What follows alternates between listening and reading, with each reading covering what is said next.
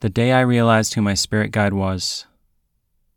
This is a story of twists and turns, but I want to start with Auguste Comte's philosophical theory.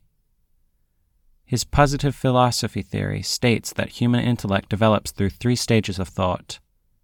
The first is theological, the second metaphysical, and the third and final stage is positive.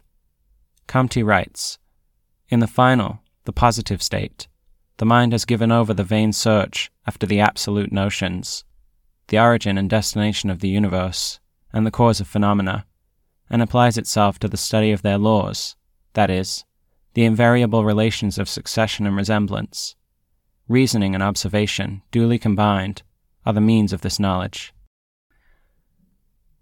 It all began in my beloved Tennessee. I was wandering the suburbs of Nashville as we enjoyed our daily walk, and we came across a public library, the kind where you take a book and you leave one in return. It was a wooden box with a glass door, perched upon a wooden stake at the end of someone's drive. One book caught my eye. It felt so familiar. For some reason I was drawn to this particular book. Danielle and I had been curious about my spirit guide. I had begun to do some research and had realized that the nature of his dress was what was known as the medicine man in Native American culture. One who had contact with the spirit realm, a shaman of sorts. In some ways this made sense, as I had always felt a profound connection with America. It felt so deeply like home, even before I had arrived. And it wasn't for the reasons everyone always assumes. It was something about the land. It drew me, and I felt a deep sense of connection in its air. Something about it was much more primal. I didn't take the book. I felt bad because I didn't have one to exchange, and so we continued on our way.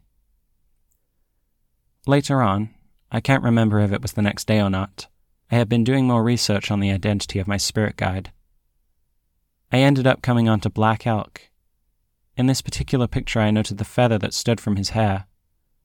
On the cover of the book his head had been cropped, and the feather had not been visible.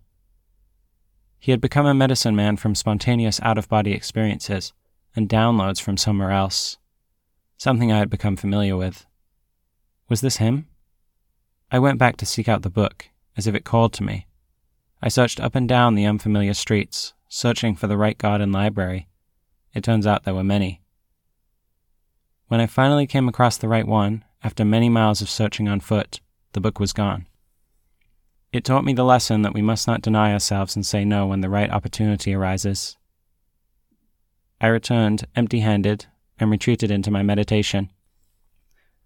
Arriving at my sacred space, once again I was greeted by my unknown friend. He directed us outside, into the open space behind the home tree. We sat down across from each other, both closing our eyes in a joint meditation. We sat still, eyes closed, legs crossed, hands grasping at our knees. Suddenly, the world spun around, with its central axis in the center between he and I. My body remained cemented in place while my guide spun with the movement of the earth. I watched as he rotated into me and we became one. I had been looking into a mirror. We were one and the same. It was an inner wisdom, an inner knowing that I could tap into, a higher self. One that had all the knowledge if only I could ask the right questions. The spirit guide was me. We can all access this innate all-knowing nature that connects all of us.